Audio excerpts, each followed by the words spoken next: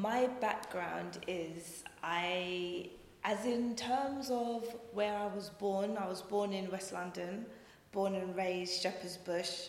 I went to school in Hammersmith.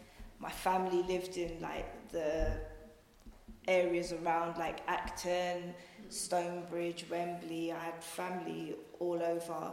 I still went to school in Hammersmith, but travelled from Thornton Heath when I moved. Yes, I used to come down to Shepherd's Bush every morning, go to my uncle's house on Uxbridge Road, and then, because I used to have to get up at like 5 in the morning.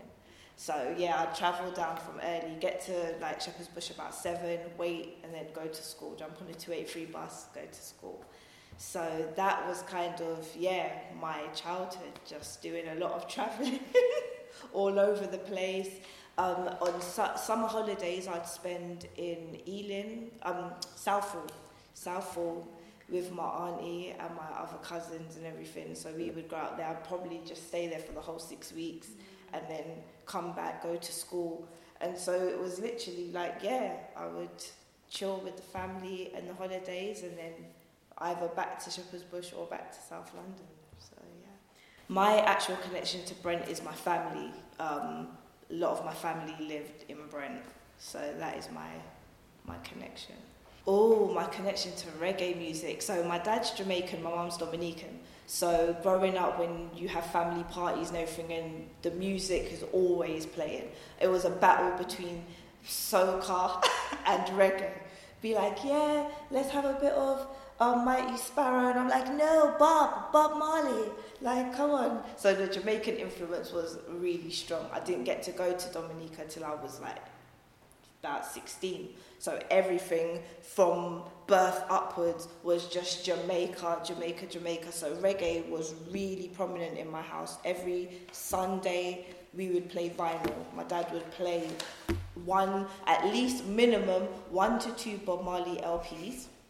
Then we had Frankie Paul, we had Sanchez Loneliness album, then you had your Burning Spear, your I-Roy, U-Roy, just everyone. And I always make a joke and say the only other genre in my house was Stevie Wonder and Whitney Houston. That was it. Everything else was just straight reggae. And then my uncles, they had their own sound as well. So I always had reggae around me. One of my other uncles used to collect the sound tapes, so like Metro Media, Stone Love, all of those. So that's what I used to listen to all the way to school. And because my journey was so long, I'd be able to I remember in 1990s, like the early 90s, I used to play the Budja Band and Mr. Mention album, and I had it on like a Memorex cassette tape, and then it would cut off at one song and then it would automatically change onto the other side, and I just knew where it changed, I knew all the lyrics. Like everything literally was reggae. Like people used to think I was like a little Jamaican child born in Jamaica, born and bred, but I wasn't. I was born here. My favourite reggae track is difficult. It would probably be a Bob Marley track. So I'll say one of my favourite Bob Marley songs is Who the Cat Fit on the Rastaman Vibration album. I learned a lot of my Black history through listening to Bob Marley and listening to reggae. Things that wasn't taught to us in school, I picked up a lot just from either reading the lyrics on the Bob Marley LPs, or my brother was lucky enough to also go to black school. There was a place in, I think it's Godolphin Road in Shepherd's Bush, I think. There used to be a black school. So my brother used to come home and tell me what he learned about Nancy the Spider. They used to learn all kinds of little songs and history and everything. I think reggae gave me a certain swagger. Definitely. Even down to the clothes that I was wearing.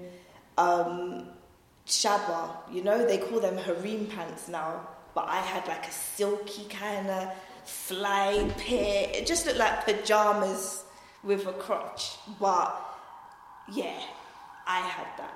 I remember we had like mufti day, so I wore that to school with like what was it, like 3rd year of primary school or something, and we were doing like dancing and everything like that. So yeah, and just a certain attitude. I had a coolness about me. One of my friends always say, the first time I heard you speak, I said, that's going to be my friend for life, because there was a door at school. When you opened it, you could go from your classroom into the classroom next door, and one of the girls were being rude. So I said, no, but I step across the borderline. I said something like that to her. And my friend said, no, that's it. That's when I knew you was my friend for life. But I was the only one, and maybe a few other girls who would talk like that, because it was just intertwined in our speech. That's just how it was. So yeah, I did get a little swagger from listening to a lot of reggae and dancehall. Yeah, I adopted the Jamaican patois more than the Dominican patois. I'd say in my household, both of my parents have accents. My dad's accent is strong Jamaican. My mum's more, what can I say? Not posh, but she's got a more subtler accent. But when all the family would come over, the Dominican side, they'd all talk in patois, and then it would be like, big people are talking, come out. So we used to have to come out of the room. So that's maybe why we didn't pick up the Dominican side of things as much as we did with the Jamaican side. But also, I was traveling to Jamaica since I was 3. I was going back and forth all the time, spending loads of time out there. Like, if we weren't doing that if I wasn't at my aunt's house or one of my family members' house for holidays, we'd go to Jamaica. So I'd be out in Jamaica for like 6 weeks, just doing everything that Jamaican kids would be doing, walking on my hands, catching lizards with a blade of grass, rolling a wheel down the road, licking bottle caps.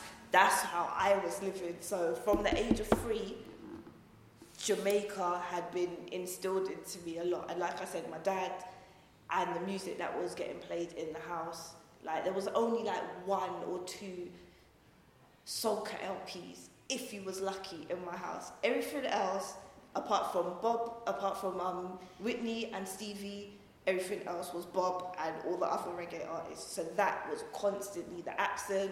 Everything was just around me. So that's why I probably picked up on the Jamaican culture more.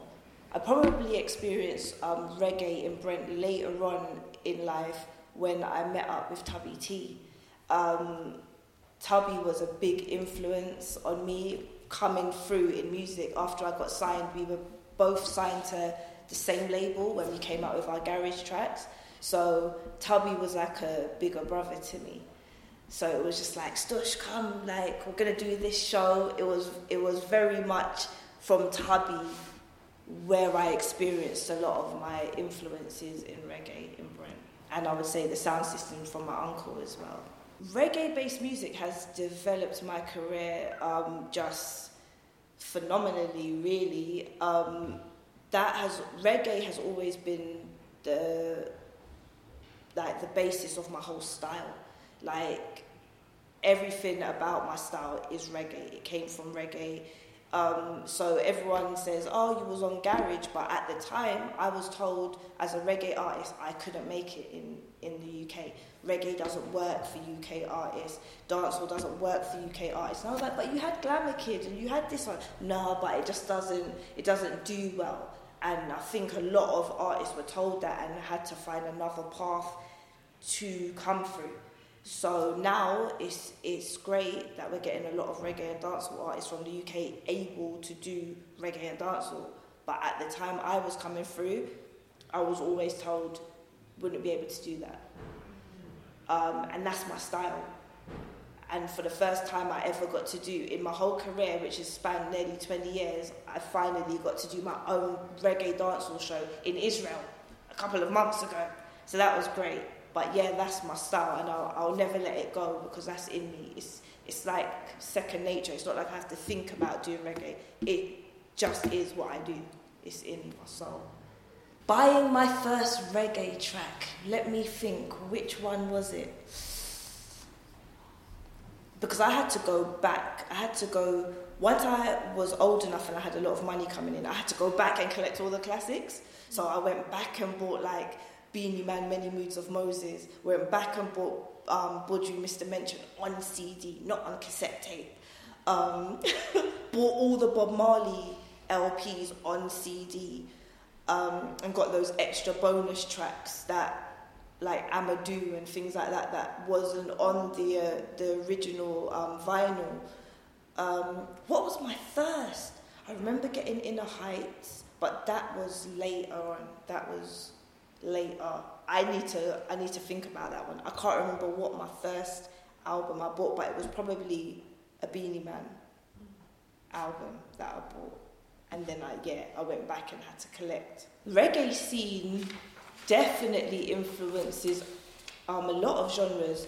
I was listening to Jungle because my brother used to buy Jungle LPs, and I knew nearly all of the Jungle tunes because to me that was dancehall. You sampled a lot of dancehall and the bass lines and everything like that. That to me was Jungle. Hip hop comes from reggae.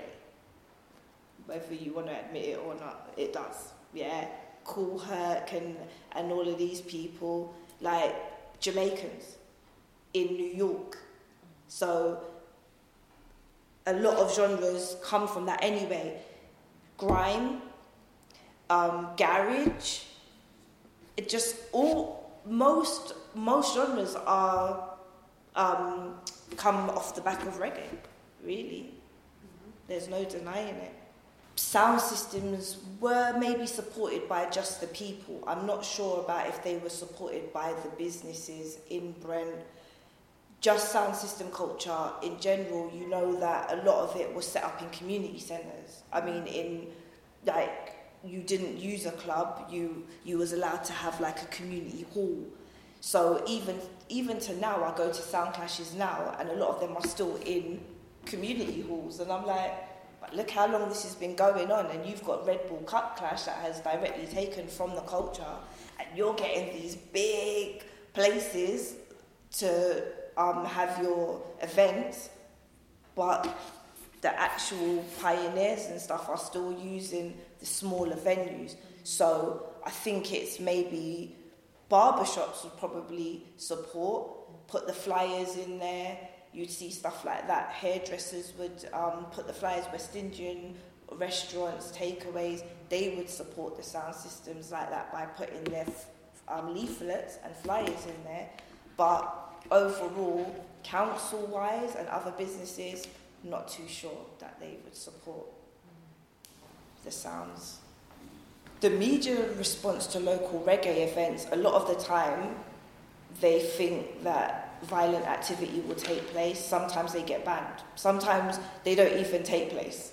The response is, oh, we are going to shut this down. And obviously seeing other festivals which has 10 times the amount of people, but it's not a reggae-based festival, you're thinking, well, how comes you don't think trouble's going to happen here, but you automatically think at a reggae event that there's an issue, and then it gets shut down. And I know firsthand from doing raves all over the country that as soon as they hear that it's an R&B, dancehall or reggae event, that there's an issue. They actually ask, oh, is it a black event? Because they're going to shut it down, because they think there's going to be violence, or for whatever reason, that it gets shut down. And a lot of the raves that I was doing got shut down back in the day. So it kind of stopped us making money as performers because they were clamping down on a lot of these kind of shows. As a performer, my audience is very varied. At the beginning of my career, it was predominantly black crowds that I was performing to. Maybe very small clubs as well. The size of the venues were quite small. As the music kind of, especially because I was a dancehall influenced artist on garage. So garage was very much about dressing up and putting on your best clothes and everything. And that is a lot like how I grew up anyway. You wear your good clothes when you're going out. You present yourself well. So you would see that in dancehall as well. Everyone would come out dressed to the nines and everything like that. But as things moved on a bit, I noticed that, especially going through the genres, even into grime and house, people started to wear trainers, dress down a bit more. My crowd started turning from predominantly black to mixed, and now it's a lot of white people in dancehall that I see in the crowds. I do shows with people like the Heatwave, and Heatwave is, don't want to say a white sound, but it's a white guy who does the sound. So he was getting a mixed crowd, but because a lot of black people in dancehall weren't able to put on their own things, a lot of people would go to the Heatwave. Can you book Stush through the Heatwave, or can you book this artist, Stylo, through this other collective? So that changed the crowd to be, now it's incorporating a lot of other people. So it was quite mixed, but now you're seeing a lot of white people in the audiences. Working with Groove Armada, that was an interesting time because a lot of things were going crazy in my record deal anyway, so I hadn't had anything out in the scene since like 2002. So fast forward to 2007, I think it was actually someone from Greensleeves who approached me and said, Groove Armada are looking for you. So I was like, okay, Groove Armada, but they do a totally different sound to me, so this will be interesting. And I met up with them, and the track worked. Red Rat was doing work with them at the time as well, so I got to meet Red Rat, and it was just that blend, like they wanted my style on their kind of music. And I remember One Extra and Choice started playing the tune, and I remember Groove Armada saying to me like, thanks Stush, because we never had that audience before. It's like, as much as they thought I was little Stush, I helped you cross over. Yeah, you brought me into the mainstream, but I also helped you get heard by a lot of black ears that would never have even known who you are. So that was a very interesting time. And on the flip side, some people thought, oh my God, Stush is sold out. And I was like, no, it's just music, you know. Music is music. I still got my dancehall style, my whole reggae vibe, even what I'm talking about on that track. Because I wrote that track years before meeting Groove Armada as well. I'd been sitting on that track for 10 years prior. I wrote that when I was like 18. So if you listen carefully, I'm saying dancehall dance moves in there. LOY, Screechy, Jerry Springer. There were certain dance moves that I actually say in the tune. So I was trying to, still bring us in there. Yeah, reggae music has a big influence on the dialect of everyone, not even just the youths. People don't even realise that when they're talking, saying wagwan and all that, that is Jamaican slang or dialect or patois, whatever you want to call it. Like, even when you hear Afrobeats music, you're hearing, it's like a diaspora thing, isn't it? But you are hearing people in Afrobeats. Sometimes you have to go, is that Afrobeat or is it dancehall? I don't even know, because it's all mixed together now. I'll be on the bus and I'll hear someone talking behind me, and you may think, right, that was a black youth, and you turn around and it's like an Asian boy or something. You'll think everyone is using the Jamaican lingo. Everyone. Whether you want to admit it or not, it's just there, and it has been there for years. It is just a part of society now. Reggae music influencing politics, that's a funny one for me, because I'm not sure. I feel like it has, but I can't give any direct examples.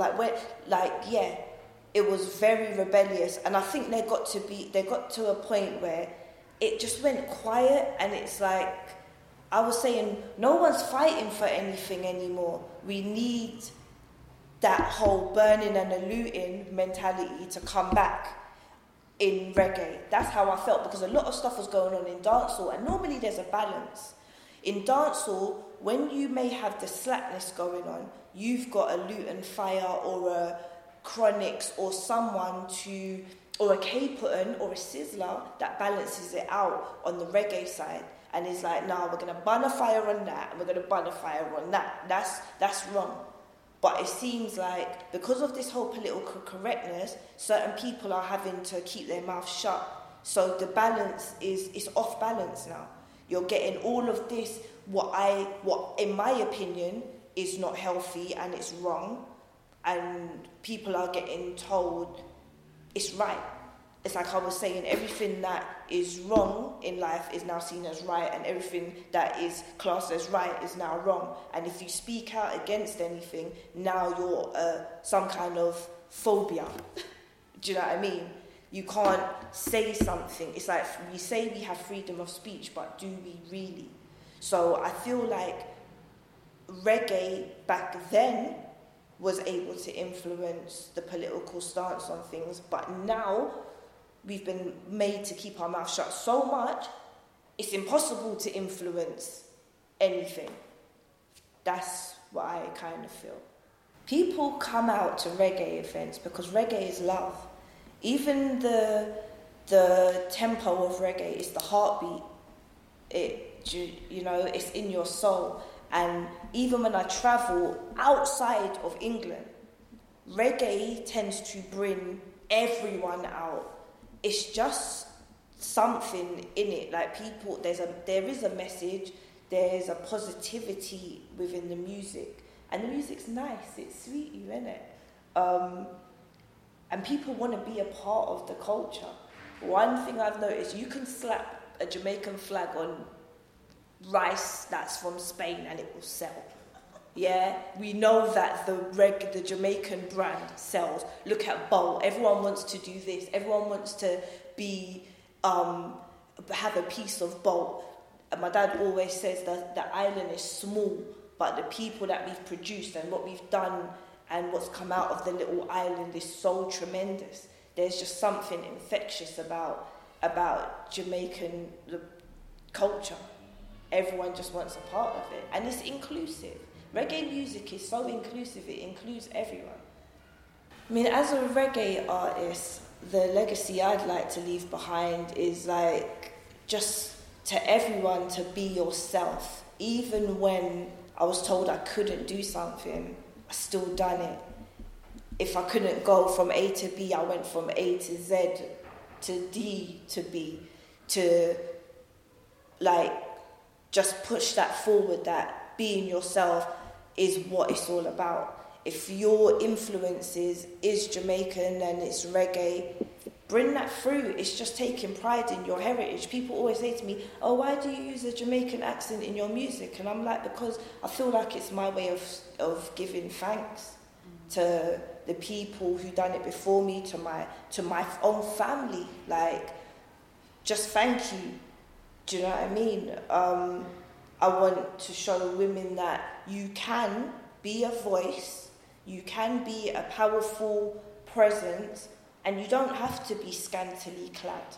You can wear clothes up to you. You can wear a polo neck and a hood, but your talent is what counts. You don't have to strip off to do music. It may take a longer time for you to get to where you want to go, but it can be done. It definitely can be done. So that is what influence I want to, and legacy that I want to leave behind for people. Like, just be yourself. It always transcends. The realness in you always comes through. It doesn't matter how long it takes, but it does happen. Like I said before, like my most meaningful experience was with Tubby T, coming down to write with him. That was in Harlesden. I remember a car wash. I could just remember the car wash, and it was broken at the time. That's why I can remember it. But it was near there I met up with Tubby, and it meant a lot to me because he fell ill shortly after, and we were doing writing sessions. And like I said before, we were on the same label together. And him having the reggae style and me having the reggae style, it's like I had someone else that I could lean on and, you know, bounce ideas off and everything. So it did mean a lot to me, even just getting to perform with Tubby. But I performed in Harlesden. I recorded in Kilburn with Deneo as well. Me and Deneo hooked up a lot because we were on the same label as well back in the day. So Deneo produced some of my tracks as well. So, yeah, working Kilburn and Harlesden, but I wish I could remember where in Harlesden I performed. I've got vinyl from back in the day that was like reggae vinyl I do have from back in the day. Even got General Levy on the fashion label stuff before he done the jungle stuff. I've got General Levy on vinyl, got Tubby T on vinyl. There must be some kind of picture somewhere, but I do definitely have. To preserve the reggae in this borough, it'd be nice to have a museum of some sort with certain artifacts like vinyl or clothes, like from back in the day, like click suits and raggers and stuff like that. That would be nice, a bit like what's in the library where you can go around and see like an exhibition. An awards ceremony like you was talking about with Steely, that would be great as well, because a lot of the time in these award ceremonies they never go to the right artist. The awards never, it's always kind of watered down in some type of way. So if it could be a reggae award, like they do a country music award, they do all kinds of different awards like that, so why not do a reggae award? Didn't reggae just get some kind of, what do they call it in Jamaica? They've preserved reggae as well. Something's just happened recently. So that would be great if they could do that over here as well for Lovers Rock and stuff like that, because Lovers Rock was really prominent in the 80s and 90s. So I have worked with youths. I've done workshops. I'm teaching a workshop now, a rap workshop at the Academy of Contemporary Music.